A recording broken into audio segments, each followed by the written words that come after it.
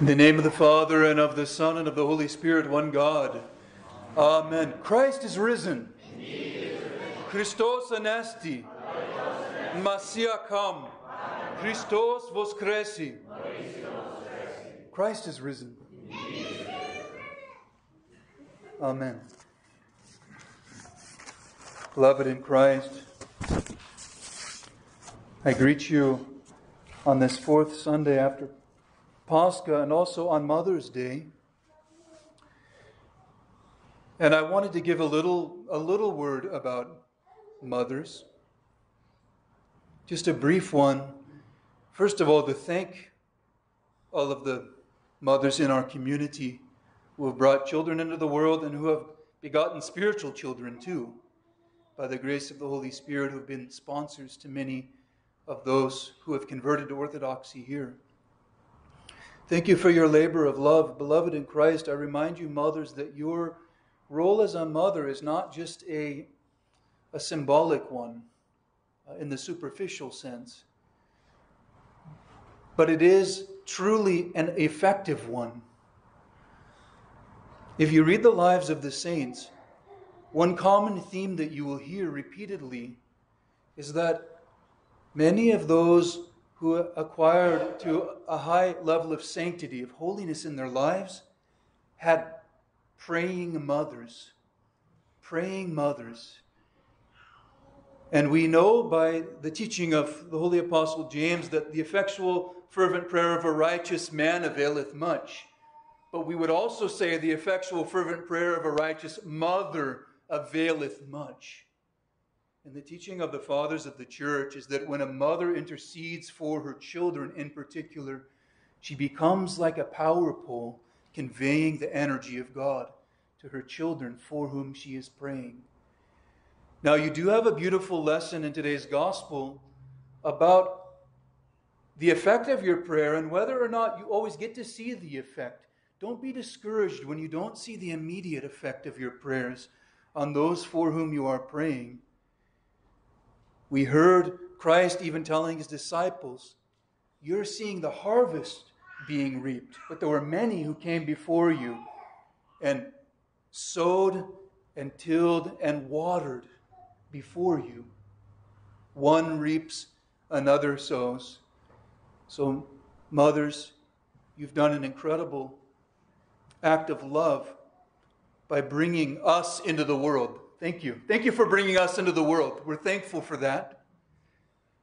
But we're not only thankful for that, because you're not only a conduit for mankind to come into the world, but you also, in a special, a quite wonderful and unique way, you have a charism. There is a charism that only belongs to mothers, and that is a charism of heartfelt intercession that none of us men especially will understand. The only way, I've mentioned this to you before, but the only way I've come to get a little glimpse of that selfless love of motherhood is by contemplating the place of the Theotokos in the church and the unique intimacy, the unique bond that she has with her son, Christ. I've heard it said that when a mother presents herself before Christ on the day of judgment, she either presents her children to Christ or the calluses on her knees from the many hours spent interceding for them. And probably both, actually. But thank you, mothers, and we beseech you to pray for us as you understand love in a special way, in a God-given, in a grace-filled way. I encourage you to relish in what a great gift that you've been given, and again, we thank you. I'd like to comment on today's gospel reading a little bit. Reading some of the patristic writings and listening to the hymns of the church, we hear so many beautiful, beautiful themes. Of course, it's kind of a longer gospel reading for a Sunday morning. Not quite as long as the first Passion Gospel that we hear on Holy Thursday evening, but a pretty good-sized reading. And this is known as the longest recorded dialogue that Christ had with any person. The longest conversation that he had with someone captured in Scripture. So it's full of precious teachings. And during this time, as you know, we're in between the time of the resurrection of Christ and the coming of the Holy Spirit. The coming of the Holy Spirit is always likened to wind, but also likened to water that refreshes and gives life. And so throughout the teachings of the church, every time we encounter this language of water, we're reminded of the life-giving of God, the waters of baptism, but also the bestowal of the Holy Spirit. And when Christ is talking with this woman, whom we now know to be Saint Photini, we call her the great martyr Photini, who went on to die for her faith and to convert her children to the faith and many others.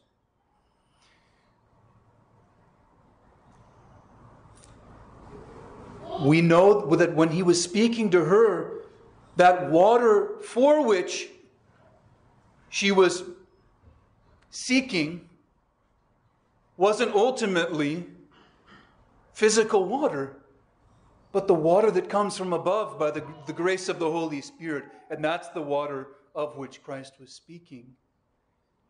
We were reading a little reflection by St. Augustine. I believe it was last night, or maybe it was during the week. But Christ was presented here as the Savior who thirsts for those who are thirsty. He is the one who thirsts for those who are thirsty. The woman at the well knew what it meant to be fraught with longing. She knew what it meant to be physically thirsty, but also to be spiritually thirsty. She did not know how to ultimately quench her thirst. So she kept trying. Go get your husband. She says, I have no husband. And he says, you're right when you say you have no husband. You have had 5 before, and the man you're living with now is not your husband. So we see here in her life an indication, a thirst, a longing, a desire for something that she's grasping for, but not finding. She didn't know how to quench that thirst for intimacy. And I think, isn't this what we're doing oftentimes when we're struggling and toiling, even in sin? When we're struggling in sin, we're grasping, we're trying to grab at something. Are we not seeking and grasping for something to answer our longing, to meet our deep need? Something beautiful, so many beautiful symbols in this dialogue. She says to Christ, how will you get water? The well is deep. Christ desires to draw not only from a physical well to drink, which would have been scandalous today because the Jews and the Samaritans did not share utensils or anything. But she says, how will you draw? The well is deep. And the well that he ends up drawing from in what was seemingly an impossible manner was from the depths of the heart of this who would be a heretical woman, who should have just been written off, who had been written off by the Jewish people. Now the church sees in this dialogue between Christ and Saint Photini an indication of the conversion of the Gentiles too. And that all distinction among men and women and races will be overcome, that all who seek to draw near to Christ will become inextricably bound to one another by the grace of the Holy Spirit, by the water that flows forth from him. He brings forth the identity of man and woman from the depth of his or her being. Sometimes it seems like when you look into the heart of man, you just are struck by how deep and fathomless the abyss is, the mystery of iniquity, the darkness within us. But Christ reaches down within and brings forth our identity from that well and reveals to us who we are. And it's a love and longing that we have, but also that he has for us, that draws us in, that draws us close to him. It's a love and longing that he has for us and that we've been searching for in so many ways, that allows us to finally hear his voice that is kind of wooing us in, that's coaxing our heart, that's coaxing us as the beloved. There's a line from the prophecy of Jeremiah that's sometimes translated, "O Lord, you seduced me, and I was seduced." You seduced me, and I was seduced. You were more powerful than me, and I was overtaken by you. I love that because it expresses the deep longing of every person for union with God. And also, it reveals to us that we have the ability to overcome the seductions of the world in order to be seduced by God, to be drawn in to an intimate relationship with him. When reflecting on this fact, I was reminded of a story from the book The Way of a Pilgrim, which I don't think I've ever read to you, and I thought I would share it with you this morning as an example of this kind of being drawn in to a relationship with God in an unexpected way, just like Saint Fotini was. It comes from the book The Way of a Pilgrim, when the main character has encountered some problems and he meets a military man. And he tells the story about how our protagonist had lost his beloved spiritual book called the Philokalia that had been taken by some soldiers. And he's frantic, trying to find out what to do. And he comes upon this man who also loves God. And the man tells him a beautiful story about how God transformed his life. And it goes like this. The man says, "Ever since I was a young man, I have been with the army in the field and not on garrison service. I knew my job, and my superior officers liked me for a conscientious second lieutenant. Still, I was young, and so were my friends. Unhappily, I took to drink, and drunkenness became a regular passion with me. So long as I kept away from drink, I was a good officer. But when I gave way to it, I was no good for anything for 6 weeks at a time. They bore with me for a long while, but the end of it was that after being thoroughly rude while drunk to my commanding officer, I was cashiered and transferred to a garrison as a private soldier for 3 years. I was threatened with still more severe punishment if I did not give up drinking and mend my ways. Even in this miserable state of affairs, however, much I tried, I could not regain my self-control nor cure myself. I found it impossible to get rid of my passion for drink, and it was decided to send me to a disciplinary corps. When I was informed of this, I was at my wit's end. I was in barracks, occupied with my wretched thoughts, and there arrived a monk who was going around collecting for a church. We each of us gave him what we could. He came up to me and asked why I was so unhappy, and I talked to him and told him my troubles. He sympathized with me and said, "The same thing happened to my own brother. And what do you think helped him?" His spiritual father gave him a copy of the Gospels with strict orders to read a chapter without a moment's delay every time he felt the longing for wine coming over him. If the desire continued, he was to read a second chapter, and so on. That is what my brother did. And at the end of a very short time, his drunkenness came to an end. It's now 15 years since he touched a drop of alcohol. You do the same, and you will see how that will help you. I have a copy of the Gospels, which you must let me bring to you." I listened to him, and then I said, "How can your Gospels help me, since all efforts on my own and all the medical treatment have failed to stop me drinking?" I talked in this way because I had not yet ever been in the habit of reading the Gospels. "Don't say that," replied the monk. "I assure you that it will be a help." As a matter of fact, the next day he brought me this very copy. I opened it, took a glance, and said, I cannot accept it. I'm not used to Church Slavonic and don't understand it.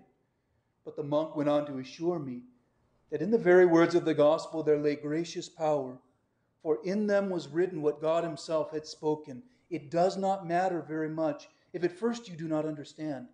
Go on reading diligently. A monk once said, if you do not understand the word of God, the devils understand what you are reading and tremble. And your drunkenness is certainly the work of devils. And here is another thing I will tell you. St. John Chrysostom writes that even a room in which a copy of the Gospels is kept holds the spirits of darkness at bay and becomes an unpromising field for their wiles. I forget what I gave the monk. I bought his book of the Gospels, put it away in a trunk with my other things, and forgot it. Some while afterward, a bout of drunkenness threatened me. An irresistible desire for drink drove me hurriedly to open my trunk, to get some money, and rush off to the public house. But the first thing my eyes fell on was the copy of the Gospels. And all that the monk had said came back vividly to my mind. I opened the book and began to read the first chapter of St. Matthew. I got to the end of it without understanding a word. Still, I remembered what the monk had said. No matter if you do not understand, go on reading diligently. Come, said I must read the second chapter. And I did so, and began to understand a little. So I started on the third chapter, and when the barracks bell began to ring, everyone had to go to bed. No one was allowed to go out, and I had to stay where I was. Then I got up in the morning. I was just at the point of going out to get some wine, when suddenly I thought, supposing I were to read another chapter, what would be the result? I read it and did not go to the public house. Again I felt the craving, and again I read a chapter. I felt a certain amount of relief. This encouraged me. And from that time on, whenever I felt the need of drink, I used to read a chapter of the Gospels. What is more, as time went on, things got better and better. And by the time I had finished all 4 Gospels, my drunkenness was absolutely a thing of the past. And I felt nothing but disgust for it. It is just 20 years now since I drank a drop of alcohol. Everybody was astonished about the change brought about in me. Some 3 years later, my commission was restored to me. In due course, I was promoted and finally got my majority. I married. I am blessed with a good wife. We had made a position for ourselves, and so, thank God, we go on living our life. As far as we can, we help the poor and give hospitality to pilgrims. Why? Now, I have a son who is an officer and a first-rate fellow. And mark this, since the time when I was cured of drunkenness, I have lived under the vow to read the Gospels every single day of my life, one whole Gospel every 24 hours. And I let nothing whatever hinder me. I do this still. If I'm exceedingly pressed with busyness and unusually tired, I lie down and get my wife or my son to read the whole of one of the evangelists to me, and so avoid breaking my rule. By way of thanksgiving and for the glory of God, I have had this book of the Gospels mounted in pure silver, and I always carry it in my breast pocket. What you have here is the story of another person who was addicted to something, who was caught captive by the seductions of the world. And by the grace of God, he was taught to replace one addiction with another. And beloved in Christ, that's what we need to learn how to do. To replace the seduction and self-destructive addictions of the world with holy ones. Can you imagine telling your friends, I'm addicted to reading the gospel? I'd like to hear one of you say that. I hope you say it with the right motive. But I would love to hear I cannot go a day without reading the gospel. I cannot go a day without saying the Jesus prayer. I cannot go a day without heeding the Lord's words. When you pray, pray like this: Our Father who art in heaven. The fathers of the church even teach us that when we learn how to pray in obedience to God, trusting that His grace works through these inspired activities, that the words of the gospel that are pronounced and the prayers that are said become like food in our mouth. And I will tell you, they become even more satisfying than the food of the world. It's absolutely true. And we need this reminder during the bright season when we're still enjoying ourselves and overindulging sometimes. And so one of the questions that I would ask you and myself is that what are the things that we are drawn in by? What are the things that we are so easily seduced by? And what are the solutions that we so easily seek for the existential problems that we have that are not being solved? What are the things that we do continually that we regret? We think, oh, I can't wait for the next fasting season because I need to learn how to fast from this or that. But I want to let you know that there are certain things that we do not have to fast from, ever. Whether it's the bright season or Great Lent or the Apostles' Fast, Dormition Fast, or the Nativity Fast, whatever time of year it is, prayer is something that you never have to fast from. And if you spend time in prayer, you will never regret it. You do not have to fast, and you should not fast from reading the Gospels, especially the Gospels and the rest of the Holy Scriptures. You do not have to fast, beloved in Christ, at any time for the pursuit of virtue. Do not fast from kindness. Don't fast from joy and peacemaking. These are things that you can always turn your attention to and do, and you will not regret it. Now, sometimes in our insecurity, forgive me, I will wrap up. But sometimes in our insecurity, we do what we think is right and it doesn't yield an immediate result. And that is a cause of concern for us. But remember, it is more blessed to give than to receive. And the height of love is to learn how to give to experience the freedom to do what's right, without needing a recompense. To go forth from yourself and to receive from the abundance of God's love a well that will spring up within you if you long for that satisfaction and not a worldly consolation. Then you will do acts of love and kindness. Then you will pray and read the Gospels, and you won't wonder, what's next? What am I supposed to get out of this? You got out of it. The words of God were spoken to you and spoken through you. The love of God was revealed through you. You became the very hands of Christ to someone who would have felt abandoned if you had not reached out and touched them. So, beloved in Christ, I encourage you this week, look for those seductions in your life that you're so easily drawn into and too easily drawn into, the path of least resistance, that often lead to regret or a feeling of emptiness. And deeply consider, I'm not telling you to read the gospel, one of the gospel books every single day, but consider replacing your worldly seductions and addictions with holy ones, the ones that you regret, with ones that you will never regret.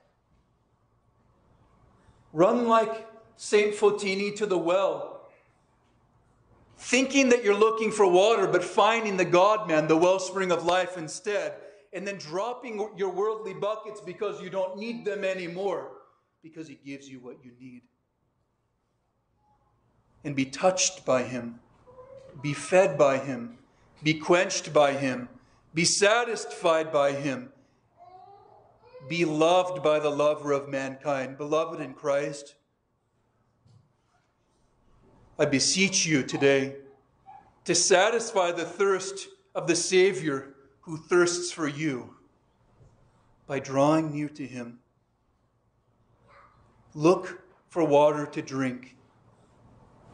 And my prayer is that by seeking the water of your most intense, seeking to fulfill the most intense longing within you, that you will find the water that is born forth from the rock who is Christ, who loves you and redeems you.